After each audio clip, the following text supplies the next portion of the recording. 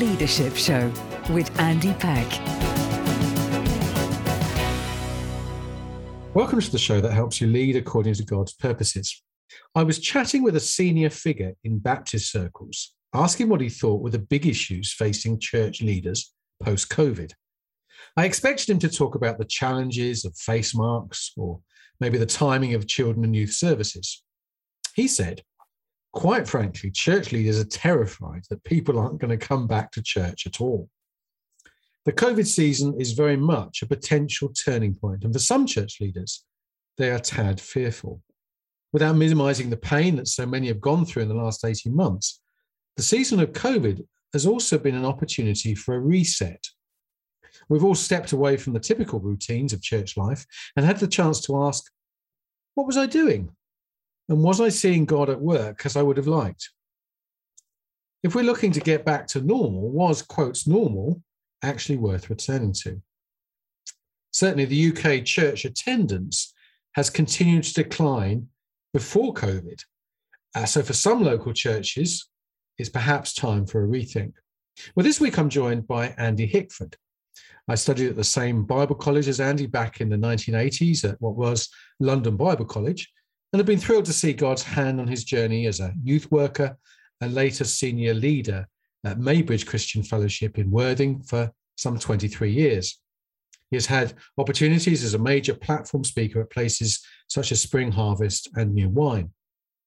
Now he has moved west along the south coast to Torquay to serve at Upton Vale Baptist Church. And I'm looking forward to chatting with him about church life post-COVID and what kind of approaches we might need to adopt to reverse the national decline. So lovely to chat with you again, Andy. Hi, Andy. Great to be here. Thanks for inviting me. So you'd served at Maybridge for some 23 years and moved to Torquay in February 2019, just a year or so before COVID hit. So you had a little bit of time to get your feet under the table, but perhaps not a lot of time to assess a church before public gatherings were curtailed. Yeah, no, it was a bit of a baptism by fire, really. I was moving from a non-denominational church to within a denomination. It was a much, not much, but a larger church, certainly a more traditional church. And the culture was more complicated to get my head round. And it was ironic, really, because I remember on the weekend of, preaching with the View, that Christian version of Blind Date. And I remember saying, look, it's all gone really well this weekend, but can we just be clear about two things? Number one, the only reason for appointing me is that you need to change. So please don't appoint me if you don't want to change, because nobody wants that. And secondly, you just have to understand that the way I'm wired, I am never going to lie awake at night wondering how to keep you lot happy. And I tried as hard as I could to say as clearly as I could at that point that, if you appointed me, that we would be in for a journey of change. Of course, the irony was that none of us knew that a global pandemic was going to hit 12 months later with enormous implications for the world and certainly for any of us in church leadership. So I look back on that Sunday afternoon and I'm still very glad I said those two things, but goodness me, I didn't realize just how quiet we were going to be held to them over the coming couple of years. Sure. Well, I'm obviously familiar to some extent with the traditional independent church, having served in one myself. And I guess maybe Upton Vale's like this. I don't know. The one I served in was a little bit like it. And the belief is that if you preach the word faithfully and pray to God, God will kind of do his thing. And the kind of strategic planning is perhaps not necessary.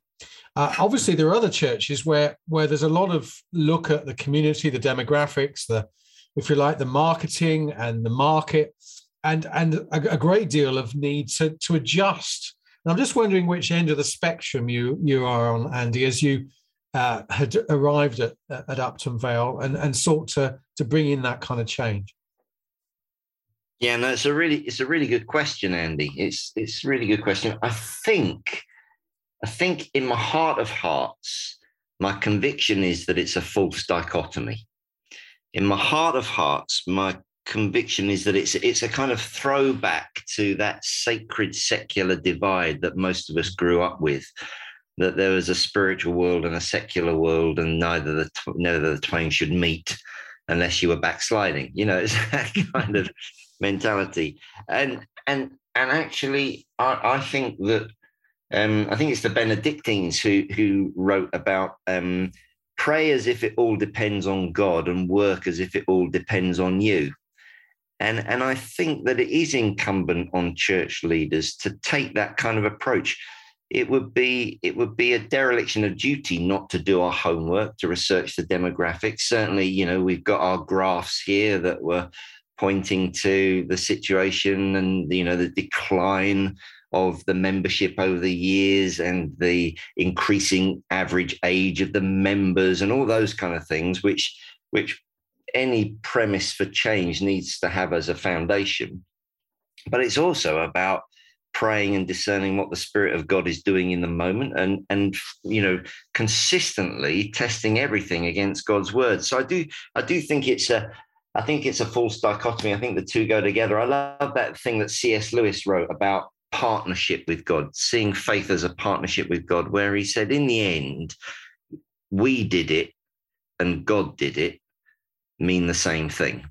And I like that nuanced understanding of what Scripture means to be, in fellowship, koinonia with God and his people, that actually we have to somehow hold the tension and live both simultaneously. No, thank you. No, that's a very helpful perspective. And obviously you look at going back to preaching with a view and assessing things and sensing God's call. You had a year or so to assess things. Often you might find that the church that you thought you joined is not quite the church that you actually joined. And I just, did you change your mind in that year or so? Or have you changed your mind since, after the COVID hit, about what the priorities were? I came with an open mind. I remember somebody saying, what's your vision? And I said, well, give me a couple of years and we'll work on it together. I think that it was really very invigorating and very stimulating to be in a situation for 23 years and then come to somewhere where I knew nothing. I had no prior relationships.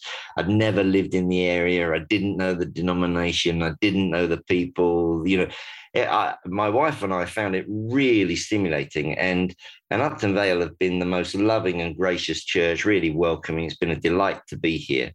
And so I think because I came with an open mind and hungry to learn, I'm a big fan of Jim Collins' work for leaders, and he's one of his tenets is that we just have to face the brutal facts.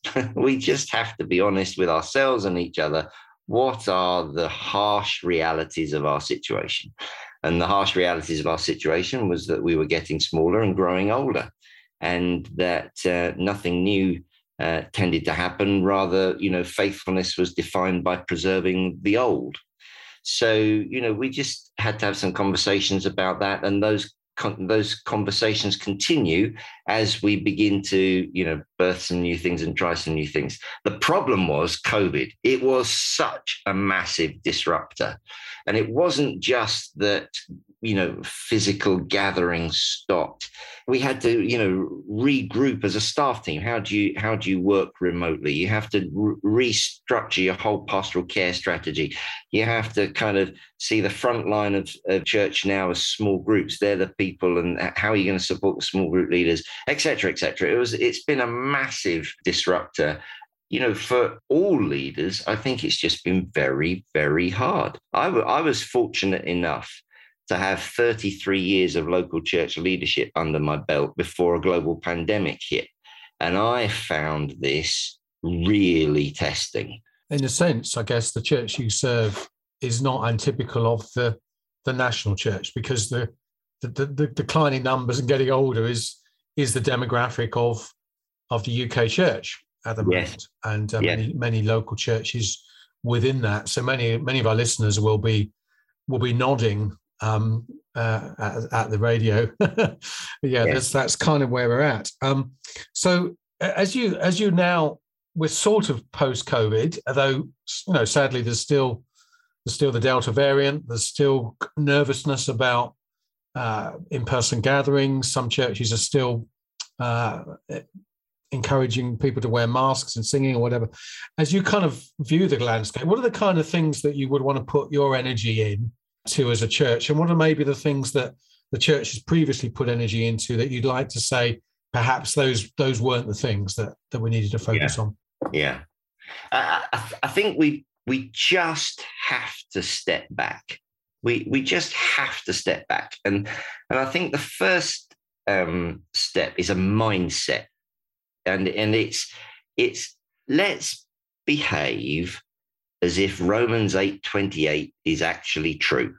That in all things, including global pandemics, God is at work for the good of those who love him and have been called according to his purpose. Let's just pause and just imagine for a moment that that's true about this pandemic, that as we have seen all the way through history, supremely at the cross, God uses evil and turns it for his good and for his purposes. So what is the good that can come out of this? Eugene Peterson used to say that the first assumption of Christian spirituality is that God is already present and already at work. So when we pray, we're not trying to persuade him to do something. In prayer, he's opening our eyes to see what he's already doing so that we can get on board with it. So what is the good that God is doing through the lockdown of the Christian church in the UK? And for I know that there have been lots of calls for people to get back to church, and actually I'm much more on the page of saying, well, let's just ask some searching questions. What have we learned? Let's just evaluate that. We've learned, for example, that our whole view of church was very, very Sunday-centric, that it was skewed to what we did on a Sunday. And actually, COVID has forced us to rethink that. We have learned that our parents are really, really struggling to disciple their kids. We've learned that there's massive needs in our community, which during COVID, many of our churches were able to meet in new and fresh ways. What are we going to hold on to from that? We've learned that our prayer life has gone through the ceiling. We've had more prayer meetings and greater attendance at prayer times than at any time in living memory in the church. And it's been fantastic. People can become friends and do life deeply online, and the online is real life, not fictitious. There's a whole bunch of lessons that I think we've got to evaluate and be careful about.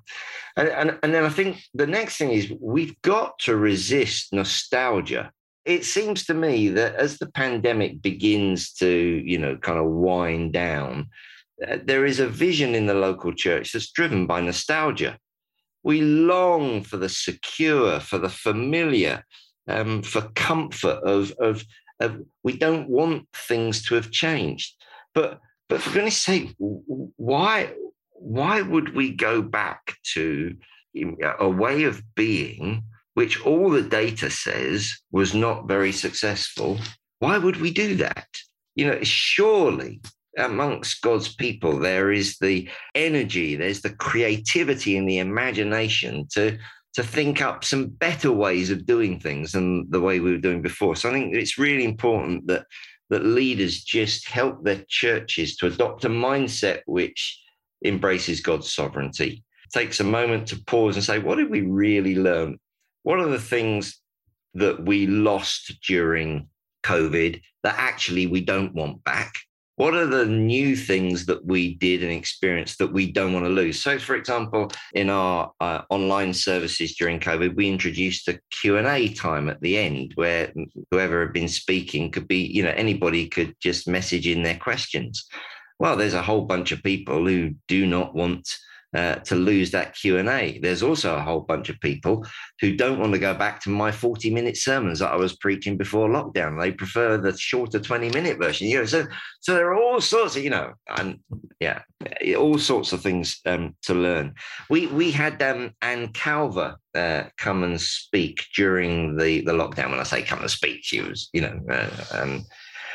streaming in, zoomed in, and she described this as our wardrobe moment. She said, this is the church's wardrobe moment, when all the clothes we had in the wardrobe are now out on the bed. And we've got to work out which are the ones that are going to go back in the wardrobe and which are the ones we don't fit anymore and need to go to a charity shop. She said, it's just like that with the church. If we go back to doing everything we were doing before, we will have missed a once-in-a-lifetime opportunity to actually reevaluate the effectiveness of the church's structures and systems relative to its mission. So I got really excited about that, and we've tried to embrace that fully here. If we could just be getting our churches to say, okay, so what are the needs of our communities, and how can we best serve them? How do we move from a program running institution to a disciple making movement? Those are the kind of questions that need to be echoing around our PCCs, our deacons and elders. Andy, you presumably had streaming services during lockdown. Will they continue? Like it or not, streaming is the new foyer. This is the place where anybody who's thinking about coming to church will first go to church. It's the new welcome team. It's our website, and our an insight into the way we meet will be the way that people of the future engage with the church for the first time. And we only get one chance to make a first impression, right? So I think it's here to stay. Like it or not, it's here to stay. So and I think the second thing is that what we're learning in this season of church is that where we have been fixated with Sunday attendance, we are now beginning to learn to measure weekly engagement as a much more important priority.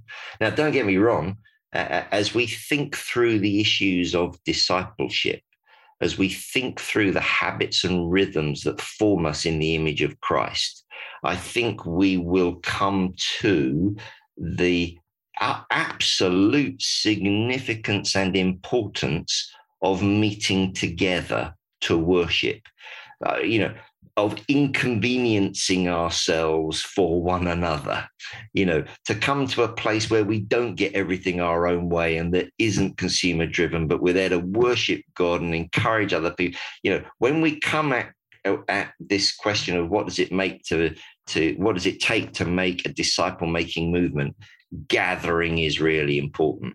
So I don't want to undermine that at all. I just want to recognize that, the digital world is the real world. It's here to stay. And I think the future has to be hybrid. So we're planning on in-person and streamed services simultaneously. A mixture of the digital and the physical, which I wanted to call phygital, but nobody here liked it. Okay. Well, you're listening to the Leadership Show with me, Andy Peck, and joined by Andy Hickford, who's the senior leader at Upton Vale Baptist Church. We've been talking about life post-COVID, from Andy's reflections on being a relatively new minister at Upton Vale, having served previously 23 years at Maybridge in Worthing.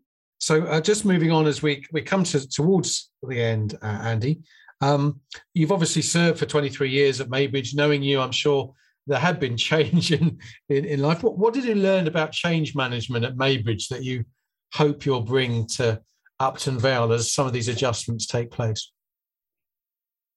I think change leadership is a lifetime in the learning. Is that right? Okay. So I consider myself a student rather than a master, that is for sure. But I think I learned a few things at Maybridge. I think the first thing was to use the phrase, let's just try this. We came in I came into a culture at Maybridge which was so fearful of ever getting anything wrong that we had to fast and pray for 6 months before we could make any decision. Whereas I learned that just by creating a culture of experiment, where experiment would be normal, where it was okay to fail, better to try something and it not work than not to have tried it at all. And, that whole kind of culture. Now, you can't have that without a leadership culture that sustains it. So that leadership culture has got to be communicative. It's got to be honest. It's got to be accountable. It's got to be personable and transparent, but actually just making that, taking it away from that institutional feel and more to that relational thing. We're going to just try something. It might work, it might not, but we'll get everybody's feedback, trying to inculcate that kind of culture. I think the second thing was, the importance of both casting a vision and making a strategic plan, to bite the thing up into incremental steps. And that was very, very important. But it's vision that excites people. It's vision that, when people understand why this piece of change is important because it fits into the bigger picture, that's when we get some buy-in. I could speak all day on this, but a couple of other things. I think time to grieve. As a young pastor, I was so excited about vision that I didn't really authenticate people's sense of loss, because the truth is that in any change, there is loss. There were good things about the past. And actually, I think as a young pastor, I used to see that as a bit of lack of vision and a bit of negativity. It wasn't. People were just processing grief. And to take time with people in processing their grief, I think is a really important part. And I found that as time went on, as we owned that together, there was greater alignment around, where we went in the future. My pet phrase about change would be that change is about navigating the rocks, but it is also about judging the tide. And so timing is really, really important when it comes to change. Sometimes it's the right thing to do, but you wait a few more months and judge the tide.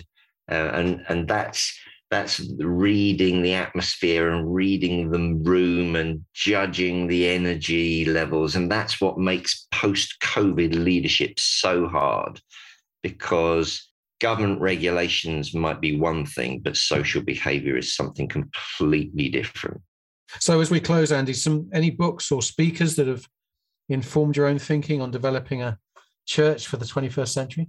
Oh, yeah, lots. I think anything that Tim Keller has written, I've found especially helpful. Andy Stanley and his whole deep and wide emphasis, I'm very, very helped by him. A new guy that some of your listeners might not have heard of, Mark Sayers, an Australian guy, brain the size of a small planet. His two books, Disappearing Church and Reappearing Church, I found enormously helpful. Alan Scott's book, Scattered Servants, has been significant in our thinking about what it means to be a disciple-making movement. Kerry Newhoff posts podcasts and emails are really, he's outstanding. I'd really recommend him. And I had the privilege of working with a group called Lead Academy that with people like Martin Williams and Nick Cuthbert, and that has been enormously helpful in helping us think through here. What are we going to do as we come out of COVID? Because it's an exciting time, but it's immensely challenging. No, thank you. And are you optimistic looking forward? Which churches are going to grow in the next season and which will wither and die? Yeah, hope is a theological conviction for me, right? And I'm sure it is for you. I've read to the end of the book and we win in the end. So, but I do think that things are not going to get easy anytime soon. I think this is a time of pruning in the church. I think that numbers won't go back to what they were. I think that there are going to be some very hard times ahead. I was talking to a leader last week who knows of a church in America where they've just sacked 2/3 of their staff team, so I think we're going to see the pastoral fallout. We're going to see the financial fallout. And there is just this disgruntlement in the air, which makes people stroppy and impatient. And it's an absolute joy to be in leadership for such a time as this. But I am encouraged by Mark Sayers, who says, flabby organizations never change the world. God is pruning his church for a reason. And the pruning of the church is coinciding with this vacuous emptiness in our 21st century Western culture, where people are longing and looking for an alternative to empty lives, and maybe a refined and, kind of pruned church could be just positioned for such a time as this. Well, Andy, thank you so much for your wisdom and insight, and the fruit of your time at Upton Vale, but also, of course, for 3 decades or so of service in the church. So thank you. Bless you.